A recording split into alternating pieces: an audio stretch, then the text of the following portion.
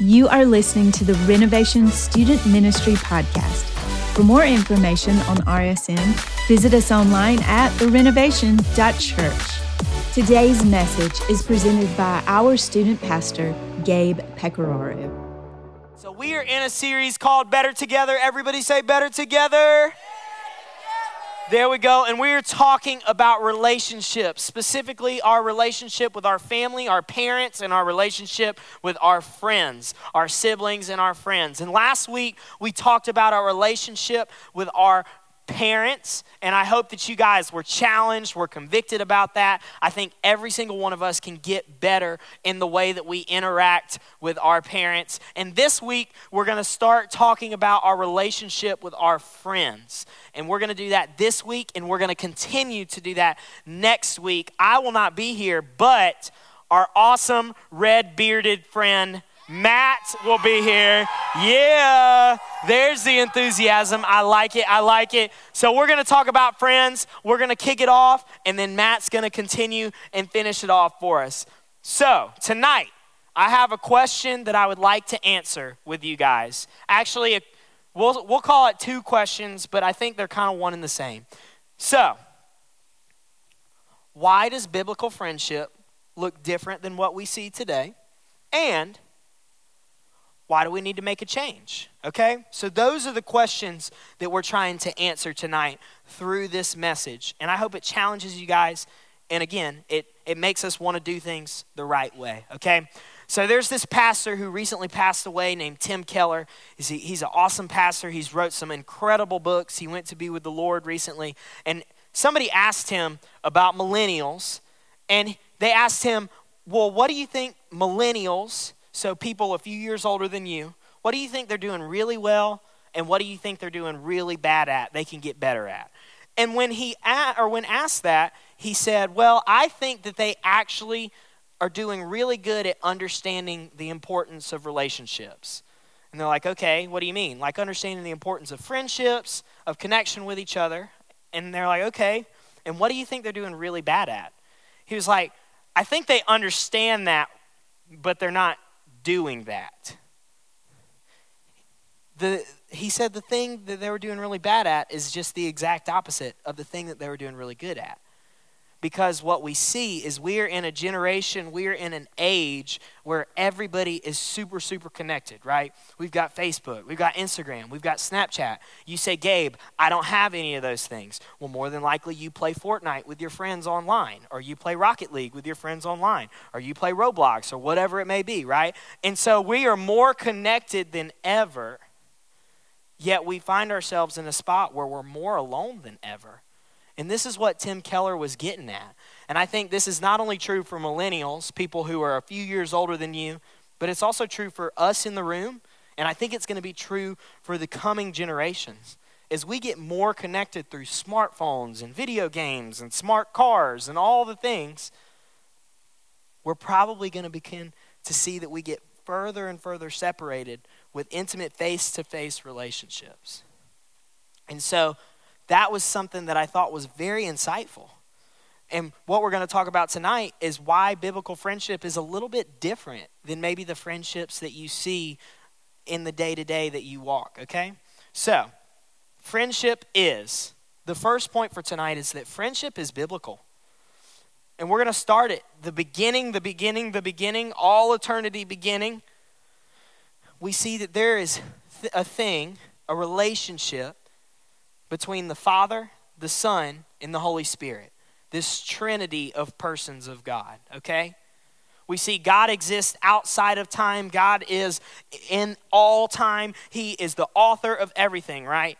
And we know that God is love, right? And then you ask yourself, how can God be love if he didn't have someone to love for all time? And then you begin to think, well, there's three persons in the Trinity. There's God the Father, God the Son, and God the Spirit. And we see that for all time, God has been in this relationship of love between these three distinct persons where they can celebrate one another and praise one another and they can love one another. We see that relationship is ingrained throughout all time.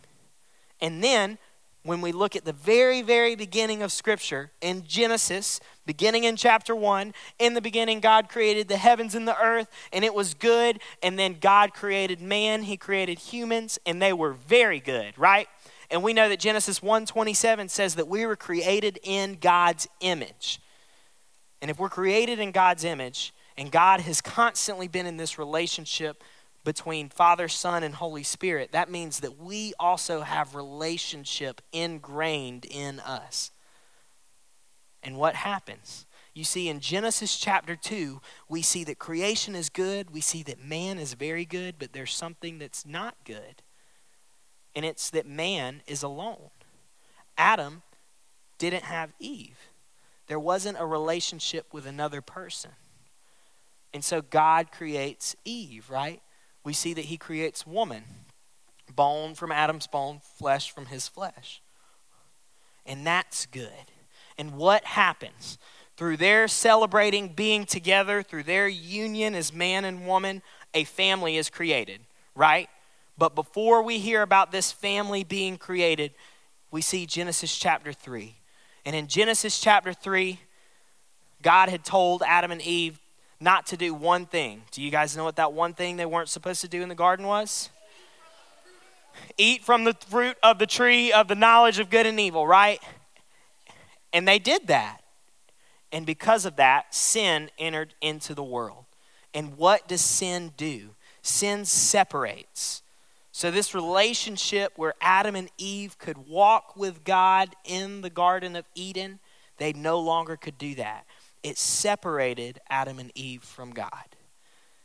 And also by doing that, this separation was not just between God and man vertically, it was between man and man horizontally. Because sin separates and breaks everything, and it tears up relationships. And what do we hear about after that? Adam and Eve have two sons, right? They have Cain and they have Abel. And what happens? Their older son Cain murders their younger son Abel. And we see that sin breaks relationships off with people. And then we see further on that 7 generations later, there's this man named Lamech. And what do we know about Lamech? We know that Lamech exploited women and he murdered young men. And that sin broke relationships. Okay? And so we are made for relationships, but sin breaks relationships. And so there's always this rebellion going on in us. This rebellion that I am made to be in relationship, in close friendship with people, but sin is going to separate that. I'm sure you've seen that in your own life. You love your friends, but really a lot of times it's easy to backstab your friends, or it's easy to talk behind your friend's back, right? You love your friends, but if you can get a one-up on your friend, it's easy to do that, right? You love your friends, but if you and your friend are about to get in trouble and you can make it look like it was just their fault, what are you going to do? Make it look like it was just their fault. That's oftentimes our default settings as people. We always want to serve ourselves and break relationships. And that's what sin does. So we're made for friendship, okay? And then what do we see? We see that Jesus came, he died, and he rose again, right? For you and I's sin. And what did Jesus do? When he did that, he bought back us. He gave us the opportunity to be in this relationship with God again, right? But also, he gave us the opportunity to be in a relationship with the family of God. Raise your hand if you've asked Jesus into your heart before. You believe with your mouth, or confess with your mouth, believing in your heart, right? Awesome. Every single one of us in this room is a part of the family of God. Meaning every single one of us in this room are united by something that is not circumstantial.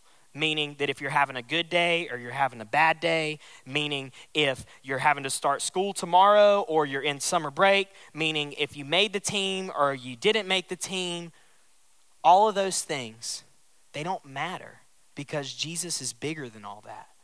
And so when Jesus died on the cross and rose again, He gave us the opportunity to be restored in relationship back with God, but also with people.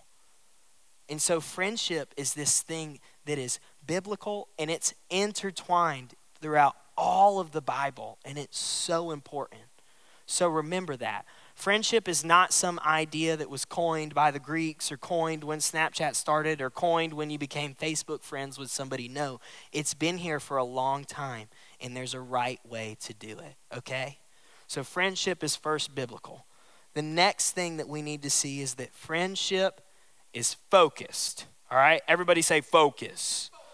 Focus. So there's this quote that I think probably many of you guys have heard me say, or maybe heard somebody else say, maybe you've heard Matt say, but it says, if you want to go fast, go alone. If you want to go far, do it with others.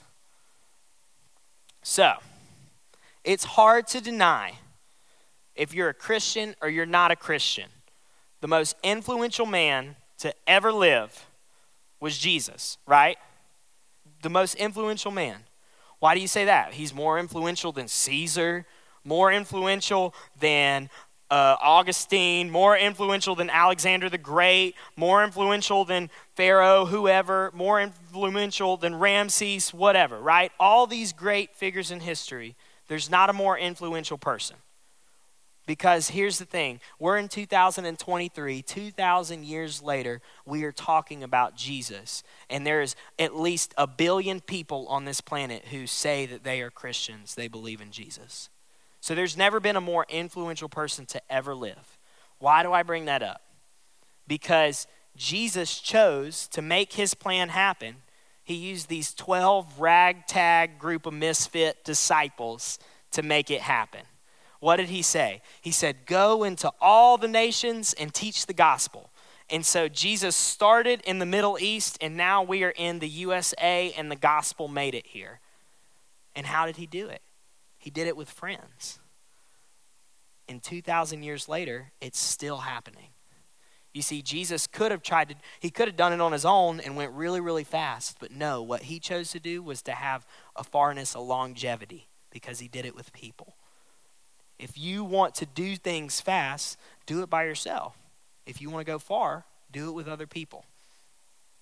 And there's a scripture passage that shows this awesome, awesome friendship in the early church that we're going to look at tonight. It's in Acts chapter 2. It says, they devoted themselves to the apostles' teaching and to fellowship, to the breaking of bread and to prayer, and everyone was filled with awe at the many wonders and signs performed by the apostles. All the believers were together and had everything in common. They had sold property and possessions to give to anyone who had need. Every day they continued to meet together in the temple courts. They broke bread in their homes and ate together with glad and sincere hearts, praising God and enjoying the favor of all the people. And the Lord added to their number daily those who were being saved. So, what's so cool about this passage? Well, first, it gives us a glimpse into the church, the people who believed in Jesus right after Jesus ascended into heaven, all right? So there was not 1 billion people yet who were following Jesus. There was about 3,000 and some odd people, 120, if we say that this is the day of Pentecost, right? All right? So, there's not a lot of people. And what do we see? We see this awesome picture where literally nobody had any needs because everybody cared for the other person. If Dante needed something, he came to Tom and was like, Tom, bro, can you help me out? I need some lunch money. And Tom's like, yeah, I got you, man. And then next thing you know, Olivia's like, hey, I need some money too. Victoria, you got me? And Victoria's like, I got you. And then somebody else was like, oh, hey, Nathan, I hear that you're good at building houses. Can you help me build this house? And Nathan's like, man, I got nothing but time. I'll help you out, bro. What happened? These people came to one another and worked together. They weren't constantly in rivalry and butting heads trying to one-up each other. And how were they focused? Well, it says that they devoted time to the apostles' teaching. What is the apostles' teaching? The apostles are these disciples who followed Jesus. They knew Jesus and they were talking to the people about what happened. To the breaking of bread, meaning communion, which is the thing that we take as believers, where it is Jesus' body is represented by the bread, and Jesus' blood that was spilled out for us is represented by the wine, into fellowship, into prayer. So they were focused on the cross because, as we just talked about, circumstances are always changing.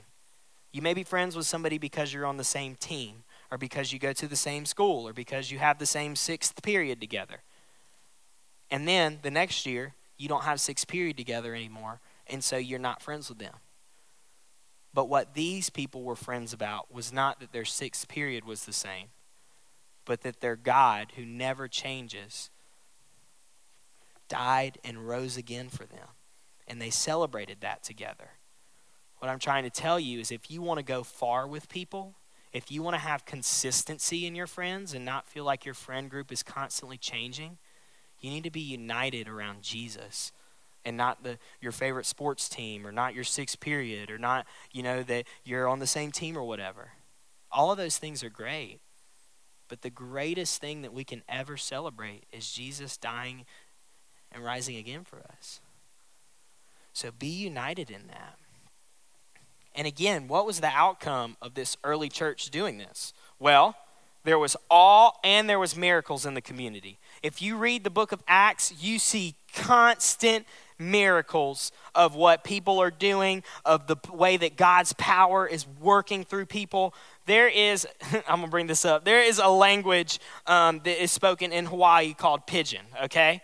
And so and sometimes it's in like certain movies. It's like Lilo and Stitch, and it's like a vernacular of English.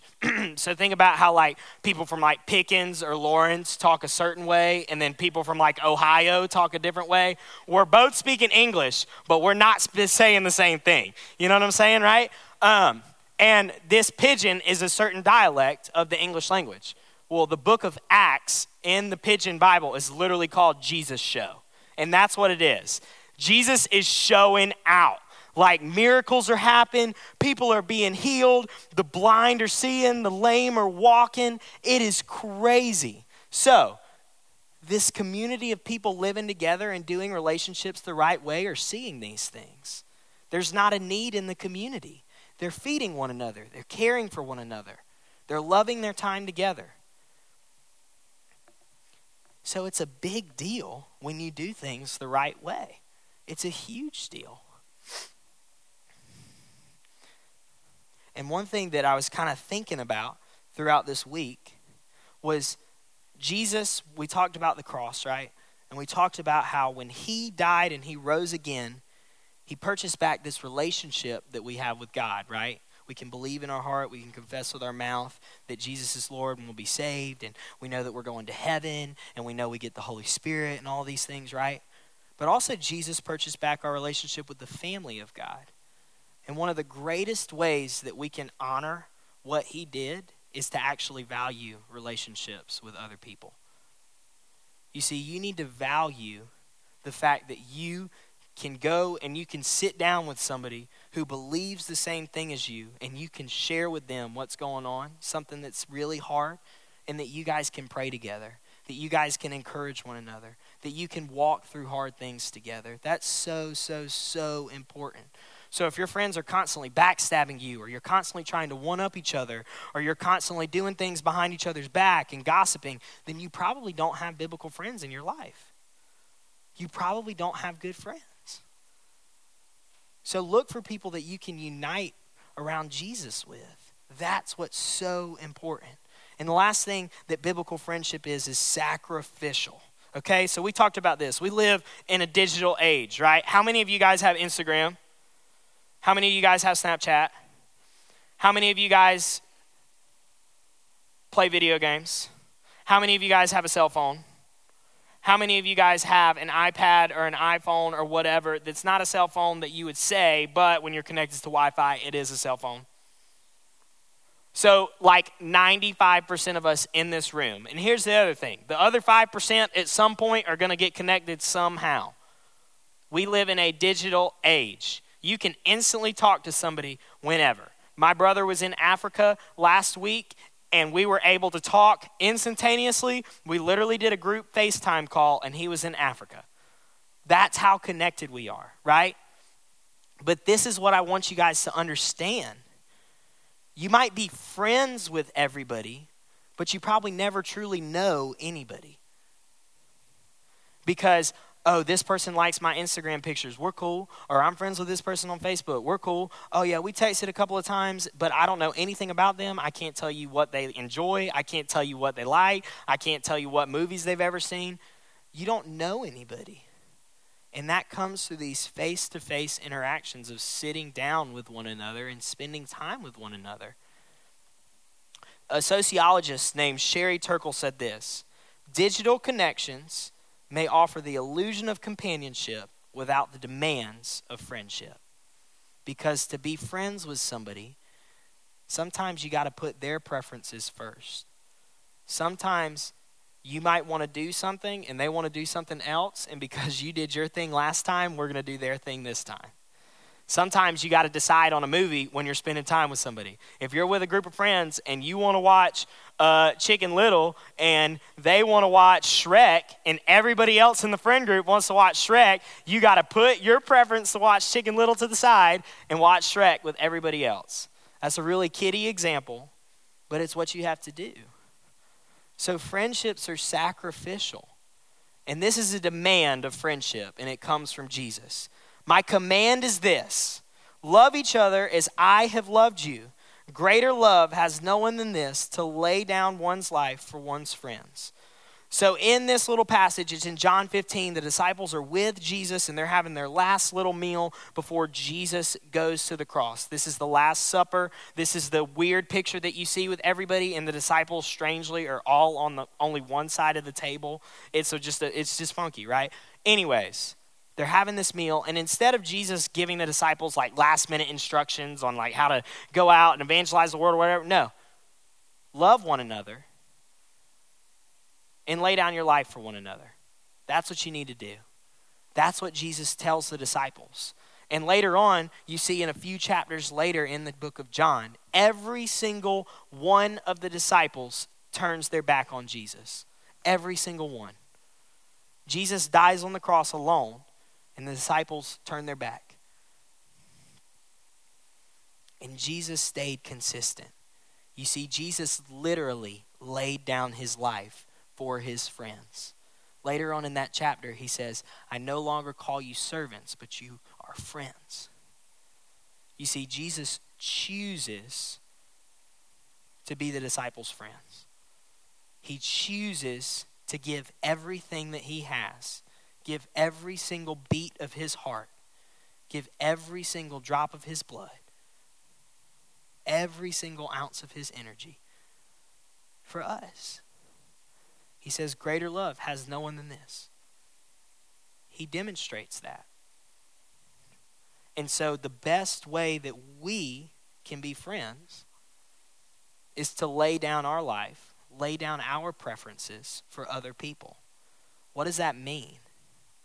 That means that, here's the thing. I think a lot of us have friends, and a lot of us have had friends that see us do something embarrassing, or see us go through a hard time, and maybe we're going through a hard time and we just blow up because we're losing it. Or something weird happens and we don't know what to do and we make the wrong decision. I'm sure there's many friends who have seen that happen in your life. The best friends are the ones who, after that is over, they don't hold it over your head to blackmail you with. You see, every single one of the disciples abandoned Jesus. And when Jesus came back and showed his disciples that his hands had been pierced, and he showed them the marks of crucifixion, he didn't go to them and be like, hey, John, where were you, bro? You abandoned me. I ain't got time for you. I'm going over here because at least Judas had the wherewithal to like just be like, bro, I'm real bad. I'm real bad. Jesus didn't do that. Jesus came, he showed his disciples what had happened, and that was it. He continued to be there for them. He continued to teach and instruct until he ascended. You see, friends They're sacrificial. It's not a barter system. You scratch my back so I can scratch yours. It's not like politicians. They sacrifice of themselves. And so again, if you have friends that are constantly backstabbing you or constantly blackmailing you or constantly holding things over your head so they can get you to do what you want or what they want, that's not biblical friends. Ellie and I had somebody who the other day decided that they were going to cut our grass. And typically I cut my grass at least once a week, if not more than that. And this person, it had been a crazy week, and I didn't get to cut my grass that week, and our grass was getting a little out of hand. And it was last Wednesday night, or 2 Wednesday nights ago. I got home. I was planning on cutting my grass on Thursday, and I get out of my car, and all of our grass is cut. And Ellie and I do not have a small lawn. All our grass was cut. The backyard was cut. They trimmed some of the forest that's in our backyard. And I have a strong, I have a strong inkling of who did it. But this person has not told me that they did it. They didn't ask for any money in return for cutting my lawn. And they haven't treated me any different since then because our lawn was out of control. What am I saying?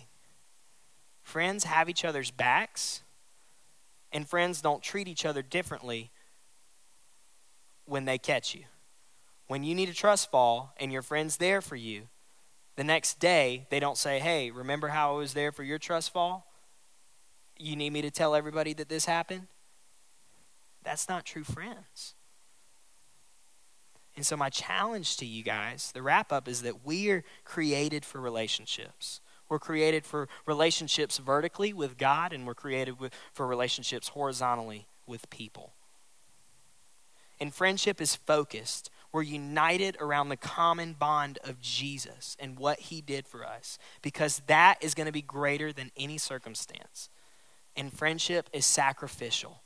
In the same way that Jesus laid down his life till his last breath for you and I, we need to do our best to lay down our preferences to serve our friends. And if you are with friends and you are constantly serving one another, you are going to be in the best relationship that you get. You're not going to know what to do with yourself, because there's going to be joy. There's going to be peace. You're not going to constantly have something that you're fighting about. You're going to have the strength and the courage that if there is something, you're going to recognize, because I love this person and I care about this person, I'm going to bring it up. So friendship is important, and friendship is something that has to be done well to see the benefits of it, okay? Next week, Matt's going to be talking about what does it practically look like to pick a friend. We know that friendship is important, but what do we need to do to figure out who those friends are? What character traits, or how do they act? How do I do that, right? So he's going to be talking about that. But I hope you guys understand we have to do it the right way. Thanks for listening to the Renovation Student Ministry Podcast. Find out more about following Jesus and building his kingdom at therenovation.church.